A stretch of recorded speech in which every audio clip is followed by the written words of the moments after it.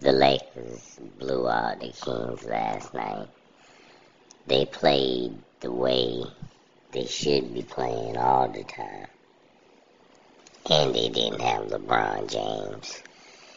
And they didn't have somebody else was out. I forgot who else was out.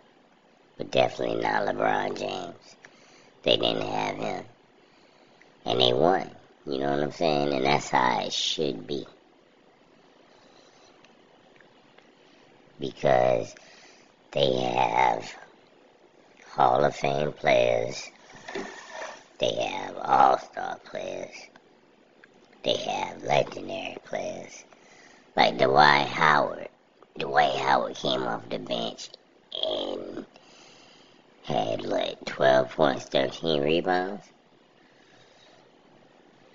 Rondo came off the bench and helped tremendously. These are players that could be starting on other teams. But instead, they coming off the bench.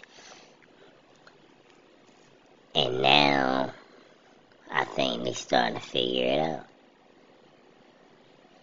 It was only one game, but they still won, right?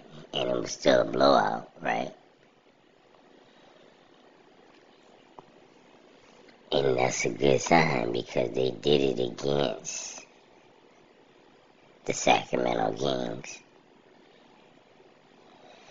who have an excellent team. Dwight Howard showed what he about.